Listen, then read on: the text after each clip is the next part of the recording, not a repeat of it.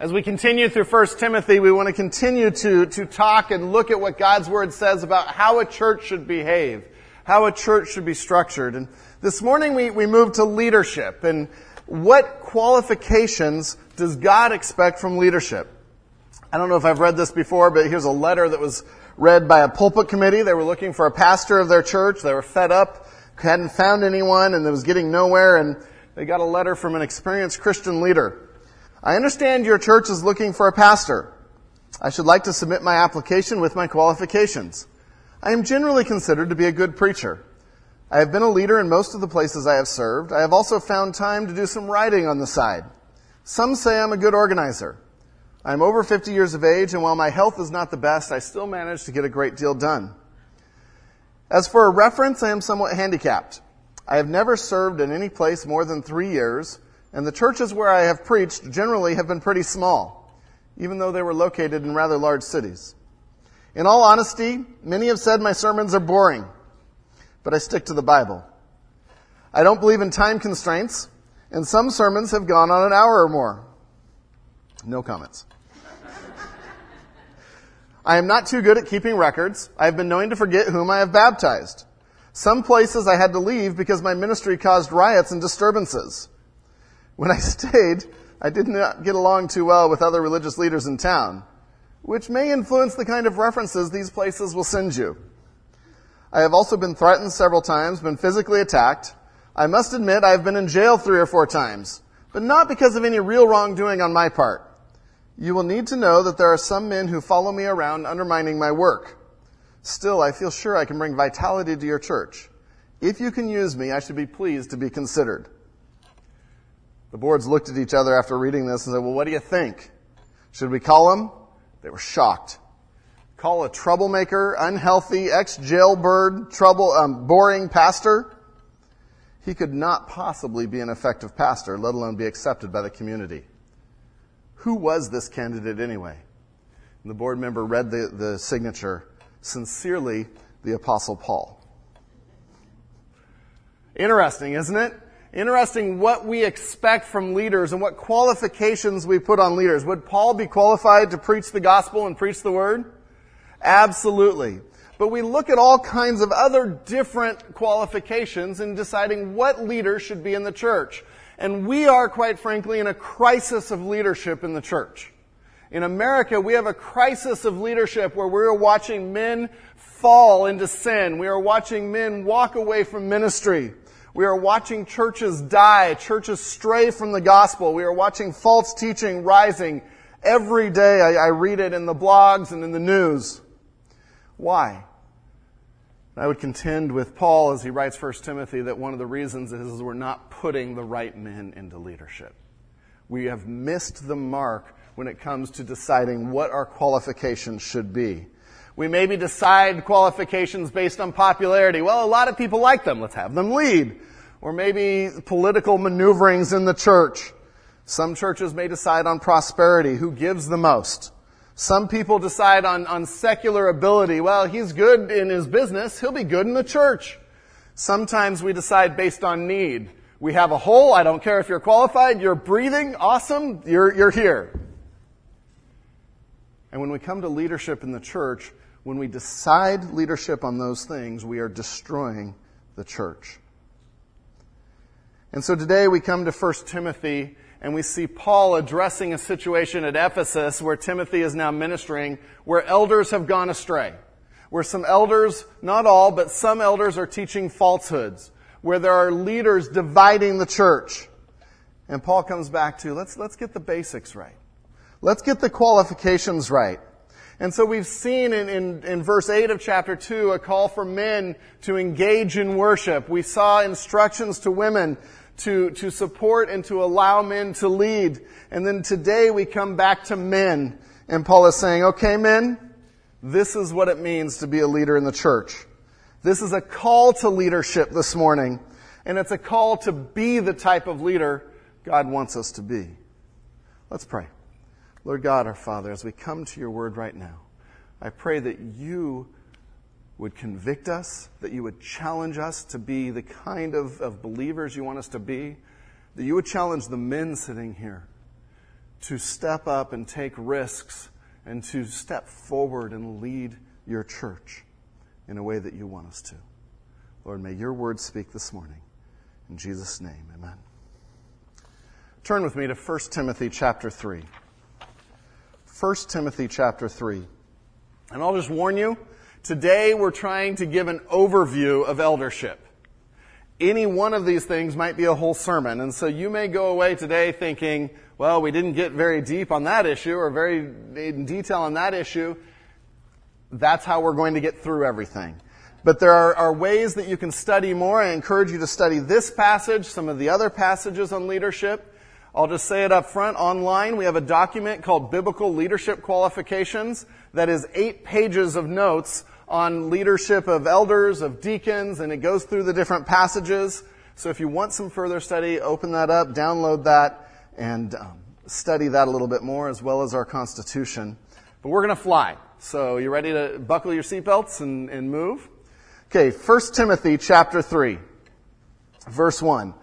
The saying is trustworthy. If anyone aspires to the office of overseer, he desires a noble task. We'll stop right there, because one of the first questions you should have is, what is an overseer? We don't have that in our Constitution. We haven't elected an overseer with that title as long as I've been attending here. So what is an overseer? And we're going to give some background to help us understand what it means to be an elder and understand these qualifications. In the New Testament, there are 3 primary words that are used for overseer or elder or pastor. And in fact, those are the 3 words. In your notes, I have blanks for you there. The first is an overseer, episkopos. And this means one who is in charge of an operation, a superintendent. And so this is the role of giving oversight to the entire church. The buck stops here. And so and that's the word we see here in the 1 Timothy 3 passage, although Paul also interchanges it with the next word, which means elder, presbyteros. And these words are used interchangeably, but this one tends to deal with an older gentleman or someone that is mature. Someone that has some wisdom, some experience. And so by Paul and the New Testament writers using different words, we actually see a wonderfully well-rounded view of what an elder should be. One who rules as an overseer.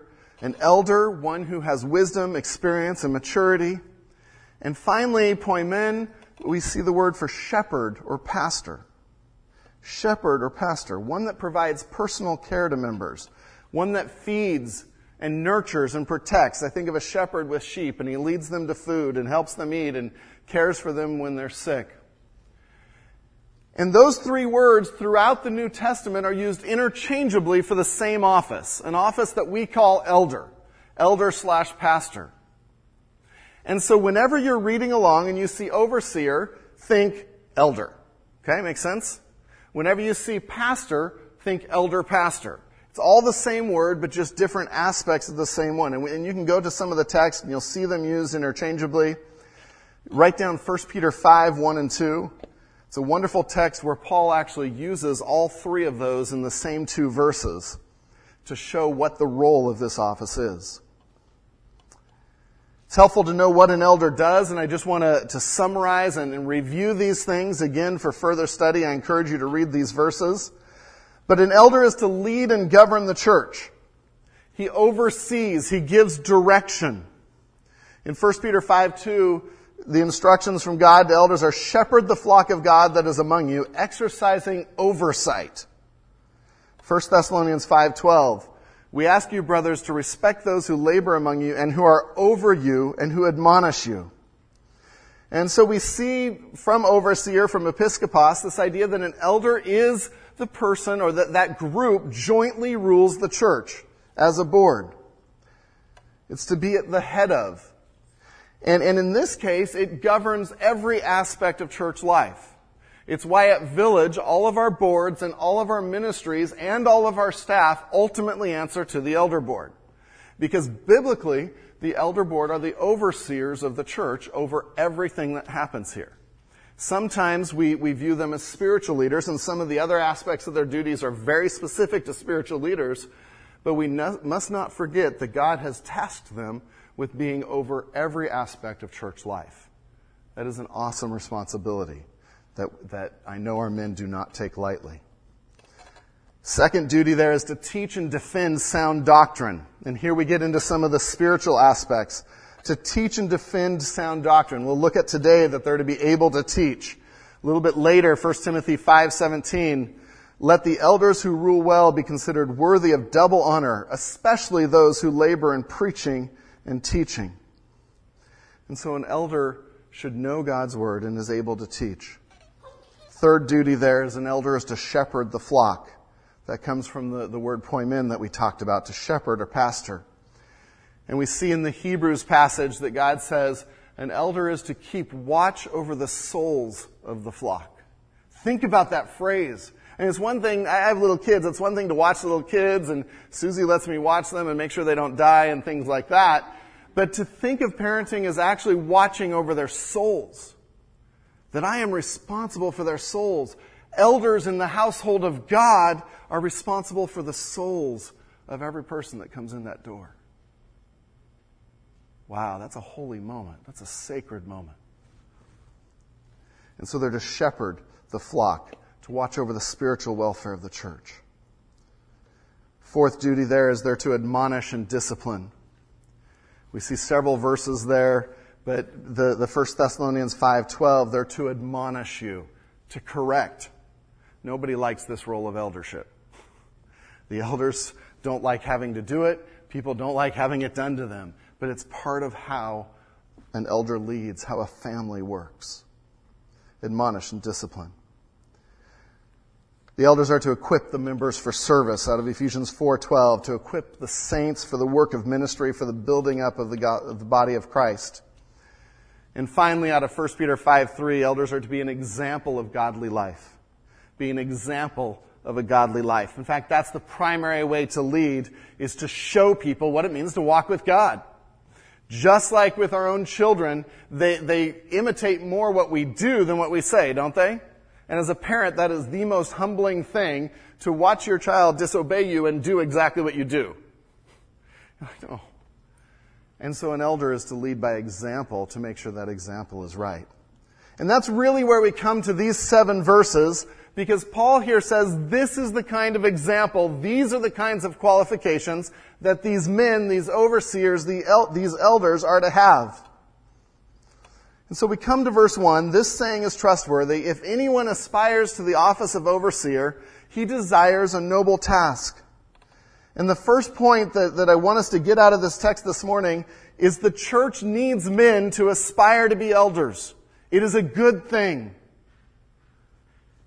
Paul starts by saying this is a good task, a noble task, an honorable task, a worthy task. Aspire to it, men. Now I need to clarify.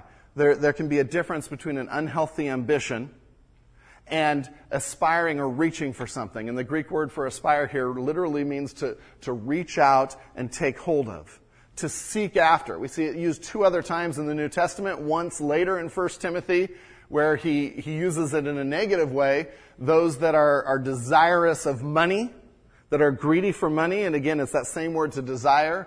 And then in Hebrews 11, when he's going through the hall of faith, Paul, or the author uses it to say those that aspire to heaven, that look forward to heaven, because life here on earth stinks sometimes. And so they look forward to heaven. And so it's this idea of looking forward to something, of taking hold of something. When we think of unhealthy ambition, that would be someone that is aspiring to be an elder for the power, for the glory. I get to rule over people. That is not what's being talked about here. And in fact, 1 Peter deals with that directly and says, no, that's not what an elder should be. But it is healthy, men, to say, I'd like to lead in the church someday. I would like to aspire to that. That is a noble thing. And I think I was talking with some of the elders this morning. I think so many times churches in America, we set elders on such a high pedestal that we think, I could never go there.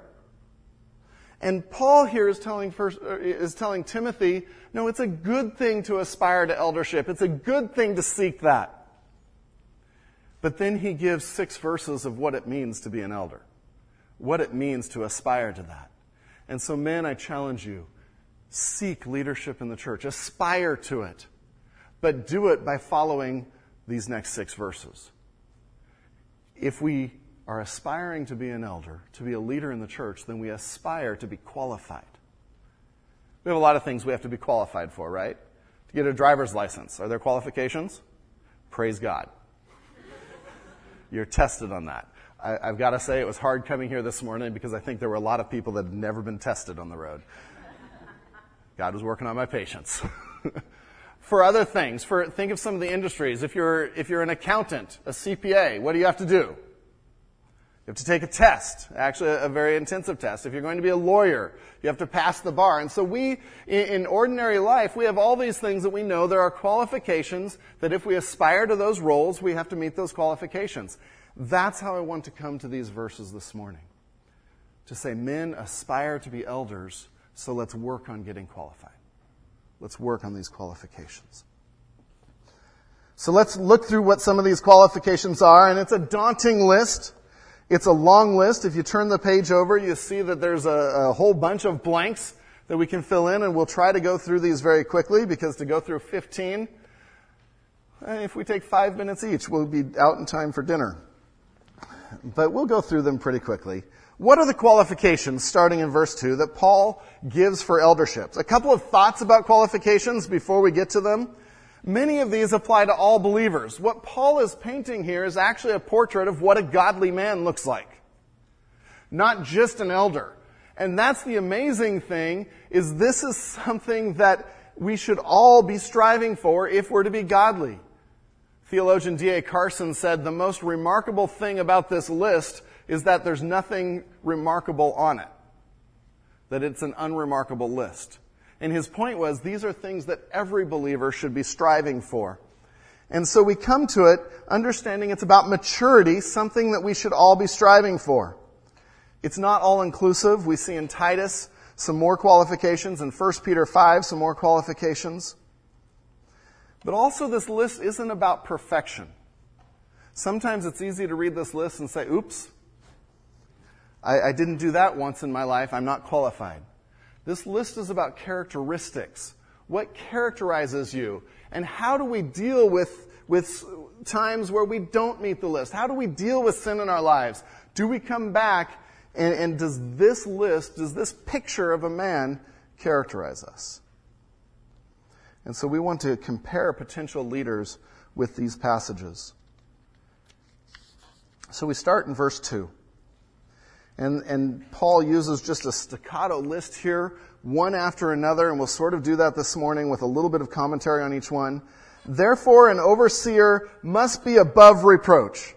And so the first item is an elder must be above reproach or blameless in reputation.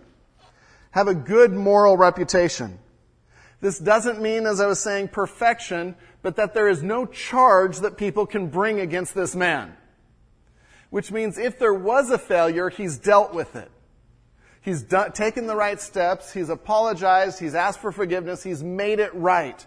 And so no one within the church or outside of the church can come and say, oh wait, I have an accusation against this person. It might be a moral accusation, maybe something at home we'll talk about later in the text. It may be something at work. Someone can say, that man doesn't show integrity at work, or they had a business deal that they handled inappropriately, they lied, or they stole, or they bribed. None of that kind of thing. So it's about integrity and a moral character. No great blot that people can point to. And so when we think of being above reproach, we ask the question, does this man live in a way that keeps himself above reproach? Are there issues that are unresolved, or has he dealt with them in a humble, godly, and repentant way? Man, this is first for a reason, and it's first in the Titus list as well. Because being above reproach means our character is sold out for God, and we deal with anything that isn't. This is vital. How important is it for us to be above reproach? To not let anything in that could taint the gospel, that could taint our ministry. How seriously are you willing to take that? Are we willing to take risks and ask others to hold us accountable? I can remember when I was first studying to be a pastor here at Village, and I was getting out of my business, and some business dealings went just very bad, and some very difficult situations, and I was being accused of a lot of things. And so one of the things that I did was, to some of these meetings, I started bringing my brother, who is a godly man and a CPA, and I started bringing one of the elders from Village. Not to defend me. In fact, the first time we walked in, the other party who was making all the accusations and was forging my name on things and doing things like, what are they doing here? And they were all suspicious and everything. I just want them to hold me accountable. And tell me if I'm wrong here. Tell me if I'm above reproach or not. And that was hard because I knew those men were willing to say, Ron, you're blowing it here. You shouldn't have done this. You're guilty here. But those are the kinds of steps. Are we willing to take those to be above reproach? A godly man is, and a godly leader is. Verse 2 goes on, must be above reproach the husband of one wife. In your notes, an elder must be a faithful husband. The wording here means a one-woman man. I love that phrase, don't you? It's not simply prohibiting polygamy and saying you can't be married to two women at one time, although that would be included. But it's saying, are you a faithful man? Are you a one-woman man? Someone that is committed and devoted to your wife. And those are the two words there that really are part of this idea, commitment and devotion. Commitment means I am devoted or I am committed, I am faithful to my wife no matter what. That means not even a hint of being unfaithful to my wife. Men, that means not even flirting. That means not even having deep relationships with other women. That would challenge our faithfulness to our wife and the appearance of that faithfulness. Men, that includes porn. When we view porn, we are being unfaithful to our wives. And let's just put it out there. That's what it is. And it is a challenge to our leadership. It's a challenge to our marriage. And it does not have any place in the life of a godly man. And I read stats all the time of how many men and how many pastors and how many elders are falling because of sexual sin. We must put up boundaries and we must stay away, completely away from that area. It challenges being a one-woman man. Winston Churchill once attended a formal banquet in London. Dignitaries were asked the question, if you could not be who you are, who would you like to be? Naturally, everyone was curious about what Winston Churchill would say. And he was seated beside his wife, Clemmy. And it was finally his turn, and he was older, and he rose and gave his answer, if I could not be who I am, I would most like to be, and he paused, he took his wife's hand, I would most like to be Lady Churchill's second husband. It's a man that was devoted to his wife. It was a one-woman man. Had eyes for no other. Men, our wives see what we look at. They see what TV commercials we leave on, what TV shows we watch. They see how we talk about women. Leave no doubt that she is your jewel, that she is your queen. Leave no doubt. That's what this is talking about. Paul goes on, as he's dealt with being above reproach, he's dealt with a marriage, and now he comes to some issues of self-discipline. And the next three really all go together, and you see a little bar off to the left. John Stott calls these issues of self-mastery. I didn't want to steal his, so I use self-discipline. But it's about having a God-ordered life, an inner life that is dependent on God. And he lists three things. The first being sober-minded. Sober-minded. And we might think of this as someone that's level-headed or clear-headed, that isn't rattled by things. He can think clearly. Some of your translations say temperate. And he's not just talking about alcohol here. He'll deal with that in a couple of verses. He's saying nothing should control you. No passions, no extremes. It should be a clear-headedness that's focused on God's purpose. He goes on to say self-controlled. And while sober-minded is more about the thought life, self-controlled is how the thought life works itself into actions. And so this man is able to control his emotions, but he's able to control his behavior, often in difficult situations. The word has the idea of being thoughtful and prudent, both in thoughts and in actions. And so a godly man is self-controlled. He doesn't give in to rash decisions. He doesn't give in to rash actions. But he controls what he thinks about. He controls what he acts and measures it according to God's word. Self-controlled also means he steps up and does what he should do.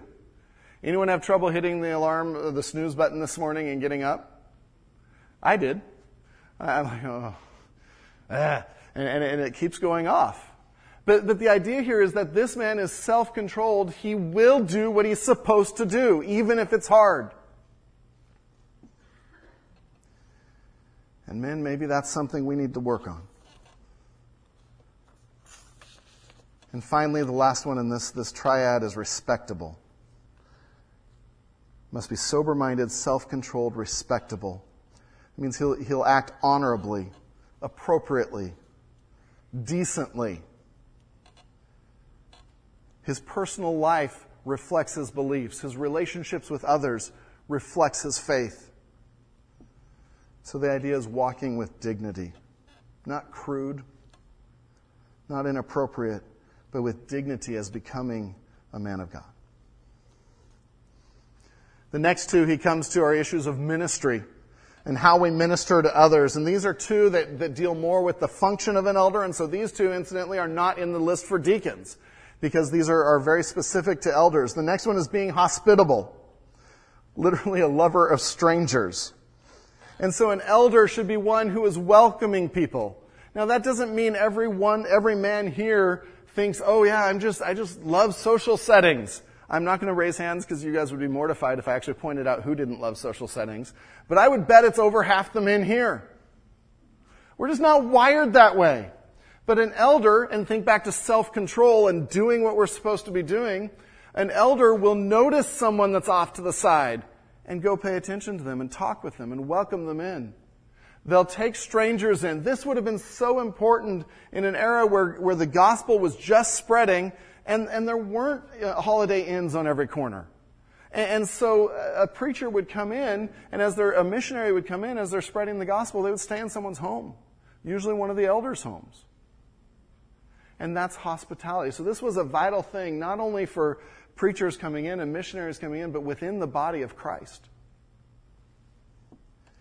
You know, this would mean noticing who's alone in the gym. Noticing who hasn't talked with anyone. Noticing someone that just has a downcast expression on their face and saying, can I pray for you? Can I pray for you? An elder is hospitable. Part of ministry. The next one that is mentioned there in verse 2 still, like I said, we're just all in one verse. He should know and teach God's word. He should be able to teach. Able to teach. This doesn't have to be always up front. It doesn't mean every elder has to be able to preach. It doesn't mean every elder has to be able to stand up and lead a Sunday school class. But it means every elder should know their doctrine, should know their Bible, to be able to instruct others. That instruction might happen one-on-one. That instruction might happen in a group setting. But this comes back to knowing God's word, loving God's word, as Titus says, to hold firmly to sound doctrine and to be able to encourage and refute those that agree and disagree. And so men, if you aspire to being an elder, aspire to knowing God's word. Study it. Use your study Bible. As I'm preaching, look at the notes. Yes, it's okay to read something else and break eye contact if you're reading something about the text. During the week, read some of the other texts. Read 1 Peter 5. Read Titus 1. See what God's word says about eldership. If you're studying a book of the Bible and want a good commentary, come talk to Andrew or myself. We'd love to point you in a direction. We sort of like books. And we love recommending books. And if you have a book for us, we love buying books. Well, yeah, there we go. But an elder is committed to God's word and able to pass it on. It's very distinctly part of their job. Now, from these 7 positive qualities, we see Paul turning to 4 things that can disrupt eldership or can disrupt leadership. And we come to some things that mostly deal with how we treat others and whether or not we treat others well, and our attitude and our actions towards others can destroy our reputation and our effectiveness. The next one in verse 3 there is not to be a drunkard. An overseer or an elder must not be a drunkard. Literally, he does not drink too much, or he doesn't keep wine close to him. And while it's not a prohibition against ever having a drop of alcohol, it's saying nothing should control you except the Holy Spirit. You shouldn't rely on anything else except the Holy Spirit. And this is so important when it comes to leadership, because leadership is hard, it is daunting, it is draining sometimes. And you can come to the end of a day and you think, I've just got to feel better. And so many guys in different professions will turn to alcohol, will turn to drugs, or turn to other things to try to self-medicate, to feel better. And what we're not turning to is the power of the Holy Spirit, who says, trust me, rely on me, let me show my glory and my power through you by sustaining you. That's why it's important that an elder, a leader in the church, not be a drunkard, not be relying on any other enslavements, and should be free from those enslavements. The next phrase in verse 3 there is he should not be violent, but gentle. He should be gentle, not violent. A godly man does not lash out at others. It's not a bully. It's not pugnacious. In fact, the word for gentle here means to be yielding or low or humble. And this is where we get the idea of servant leadership from, because throughout the verses on eldership is the idea of being a servant leader. Yes, there's discipline. Yes, there's admonishment, but always in a gentle and humble way. A shepherd must be compassionate and tender in dealing with the flock. But yet we do know with church discipline and with protecting the flock, there's times that there has to be firmness. And that is not opposed to the idea of gentleness, which means a bridled power, like a horse with a bit in his mouth.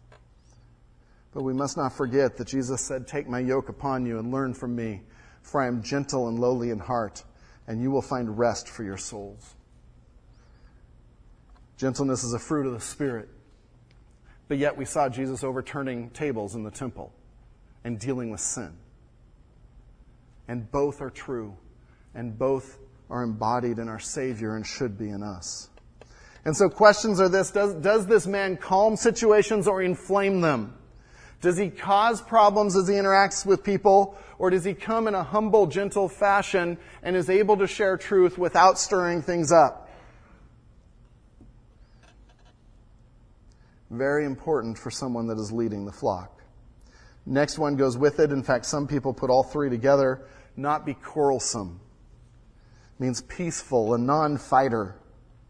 Not just disagreeing to be contrary and not being argumentative, but still willing to stand for the truth in a respectful, God-honoring way. This man does not have to voice every disagreement he has. He picks and chooses, and he uses discernment for when it's appropriate, when it's important, and what the appropriate setting is. And you can imagine if we have an elder that is someone that is bullying and quarrelsome and pushing his agenda and pushing his way, that is a challenge to leadership. And will create a church that is similar to that. And finally, letter I there. Actually, your letters are a little different. Not be a lover of money. It's the 4th negative thing to avoid that can destroy ministry. Not greedy for gain, not be a lover for money. And this goes to their motivation. If this man is being motivated by greed, and that can be money, in our case that can be power, that can be authority, and people can be intoxicated on that, that is not the kind of man we want leading in the church. And so many times I think we put men who are greedy for other things other than money into leadership in the church, and that's part of the recipe for disaster. An elder serves because God wants him to serve, and makes serving the body his priority, not what he can gain.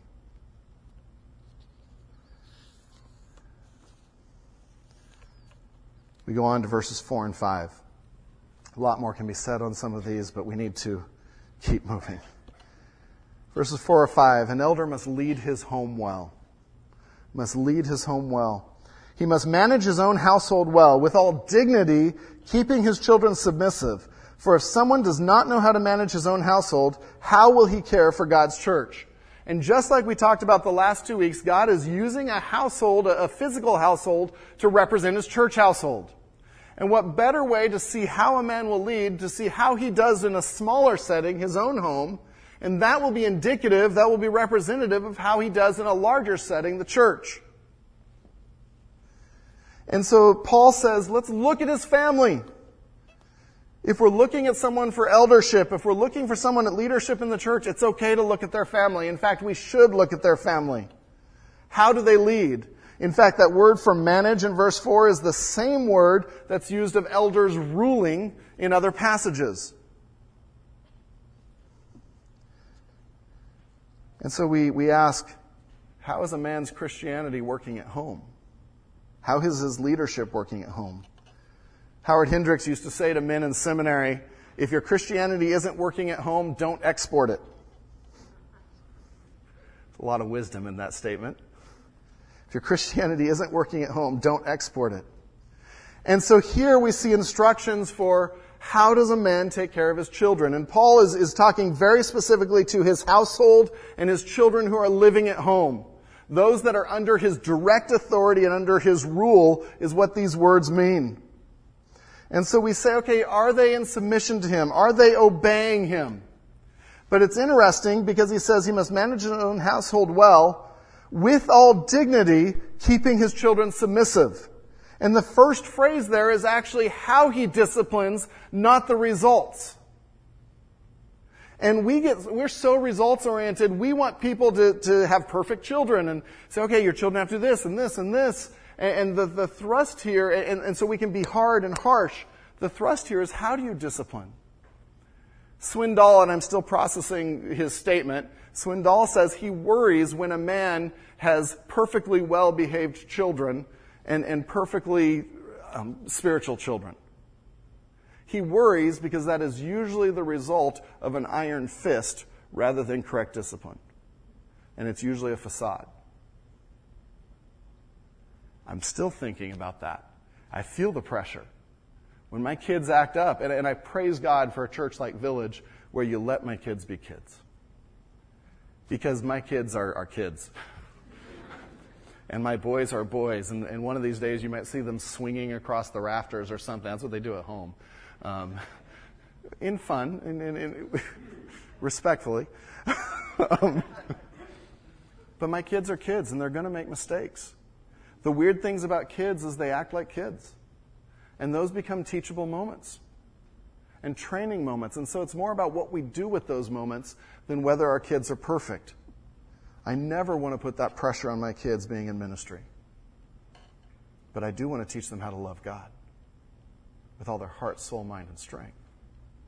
And to bring them back to asking for forgiveness and repentance and seeing what Jesus did on the cross for them and living in light of that.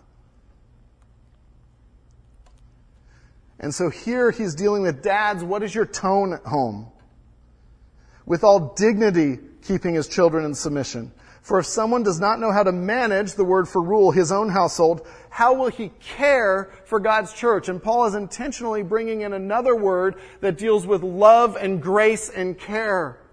And he's combining the two of ruling and truth with love, grace, and care. And there must be a balance of the two. Either one, to the exclusion of the other, destroys kids and destroys churches. Truth and love. So dads, don't discipline out of excessive force or sternness. Do your kids follow your example? Do they follow your integrity? Or do you discipline out of anger, frustration, and selfishness? The idea here is that kids respect dad because he has earned respect. Finally, a couple more as we wrap up. In verse 6, he must not be a recent convert. The idea is an elder must be spiritually mature. It's a warning against bringing someone into eldership too soon. And it goes on to, he must not be a recent convert, or he may become puffed up with conceit and fall into condemnation of the devil. And it's a warning here. Puffed up is that of being wrapped in smoke or beclouded. Sort of like a magician when they want to do something shifty or tricky. They like throw something down and smoke comes up and it hides what's really happening. That's sort of the idea here of someone that's covered in smoke. You don't really know them. They're puffed up. They're full of hot air. And if we put someone in leadership too fast, too quickly, Satan jumps on that and he attacks our egos, man. He attacks our pride. And I've seen this over and over. When someone craves leadership, not aspires to godly leadership and service, but craves being in charge, when they finally get in charge, what are they usually like? They're tyrants. No one likes to follow them. You often hear me say a good leader is always a good follower first. It's this principle. There has to be a maturity, a provenness that is a spiritual maturity. So many times we can say there's a need, like we said at the beginning, and so we delegate it. And delegation is one of the trickiest things in the church because we must wait to delegate until we have people able to do that job. Spiritually qualified to do that job, especially in the area of pride. As soon as we put someone in leadership that is struggling with pride, we are dooming that ministry. And it's better not to have the ministry than to delegate it inappropriately. And so here, an elder must not be a recent convert. And finally, in verse 7, moreover, he must be well thought of by outsiders so that he may not fall into disgrace, into a snare of the devil. He has to have a good reputation with unbelievers. This protects the church from disgrace, but again, our theme is that we're entrusted with the gospel. His purpose is our focus. And if we're living in a way that we have a bad reputation with outsiders, and this comes back to reputation, how can we share the gospel? How can we have His purpose be our focus? And so we live in a way that we are respected and able to share the gospel. I'd like to end by doing two things. The first, men, I'd like you to look through that list. This week, keep looking through it. And I'd like you to circle the one that God, the Holy Spirit, is putting on your heart that you need to work on the most, that you need to aspire to grow in. Just circle that. And then, men, I'd like you to take a risk this week. Men, we like risks, right? It's supposed to be what we're about. I want you to take a risk this week. And I want you to tell someone which one you circled and ask them to pray for you. It can be your wife. It can be a brother in Christ. If you want to email me and tell you, I will pray for you in that item. Because, men, we need to aspire to be elders and leaders in God's church and step up and be about His purpose. But we've got to take radical risks and steps to do that, which means getting qualified and ordering our lives to do that.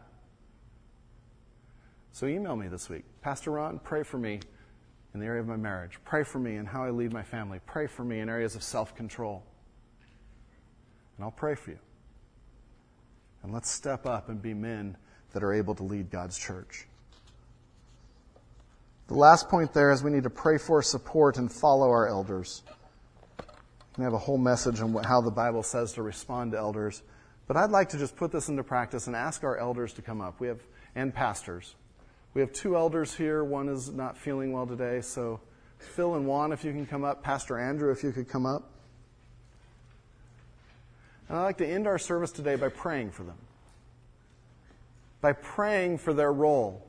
And at the same time, praying that God would raise up more elders in this church. Those of you that are young men here, junior high and high school, now's the time to aspire to spiritual leadership and start to work on the qualifications. I'm praying that in a couple years, we have a room full of men that are ready to be elders and qualified to be elders. Well, let's pray for them right now. Dear Lord God, I pray for these men as you have called them to lead your church here at Village. And Lord, I know each of them so well, and I know that they take that responsibility as an awesome, holy, sacred task. They do not take it lightly. And so, Lord, I pray for them that you would protect them, protect their reputations. Lord, help them to be husbands of one wife, one woman men. Lord, help them to raise their families well and to respond in a godly, God-honoring way. Help them to be examples at work, examples of integrity. Lord, help them to be examples to all of us of how to walk with you. Help them to know your word, to be studying your word, to be capable of teaching your word and presenting your word, Lord. I pray that you'd protect them from the evil one. As we saw in those last two items, Satan is trying to snare men away so they can't be elders. Lord, I pray that you would protect them and protect every man in this church. Lord, I pray for the men at Village that we would step up and get qualified and be leaders as you would have us lead in the church. Lord, even if that takes work, even if that takes risks, help us to do whatever it takes to make your purpose our focus. In Jesus' precious name, amen.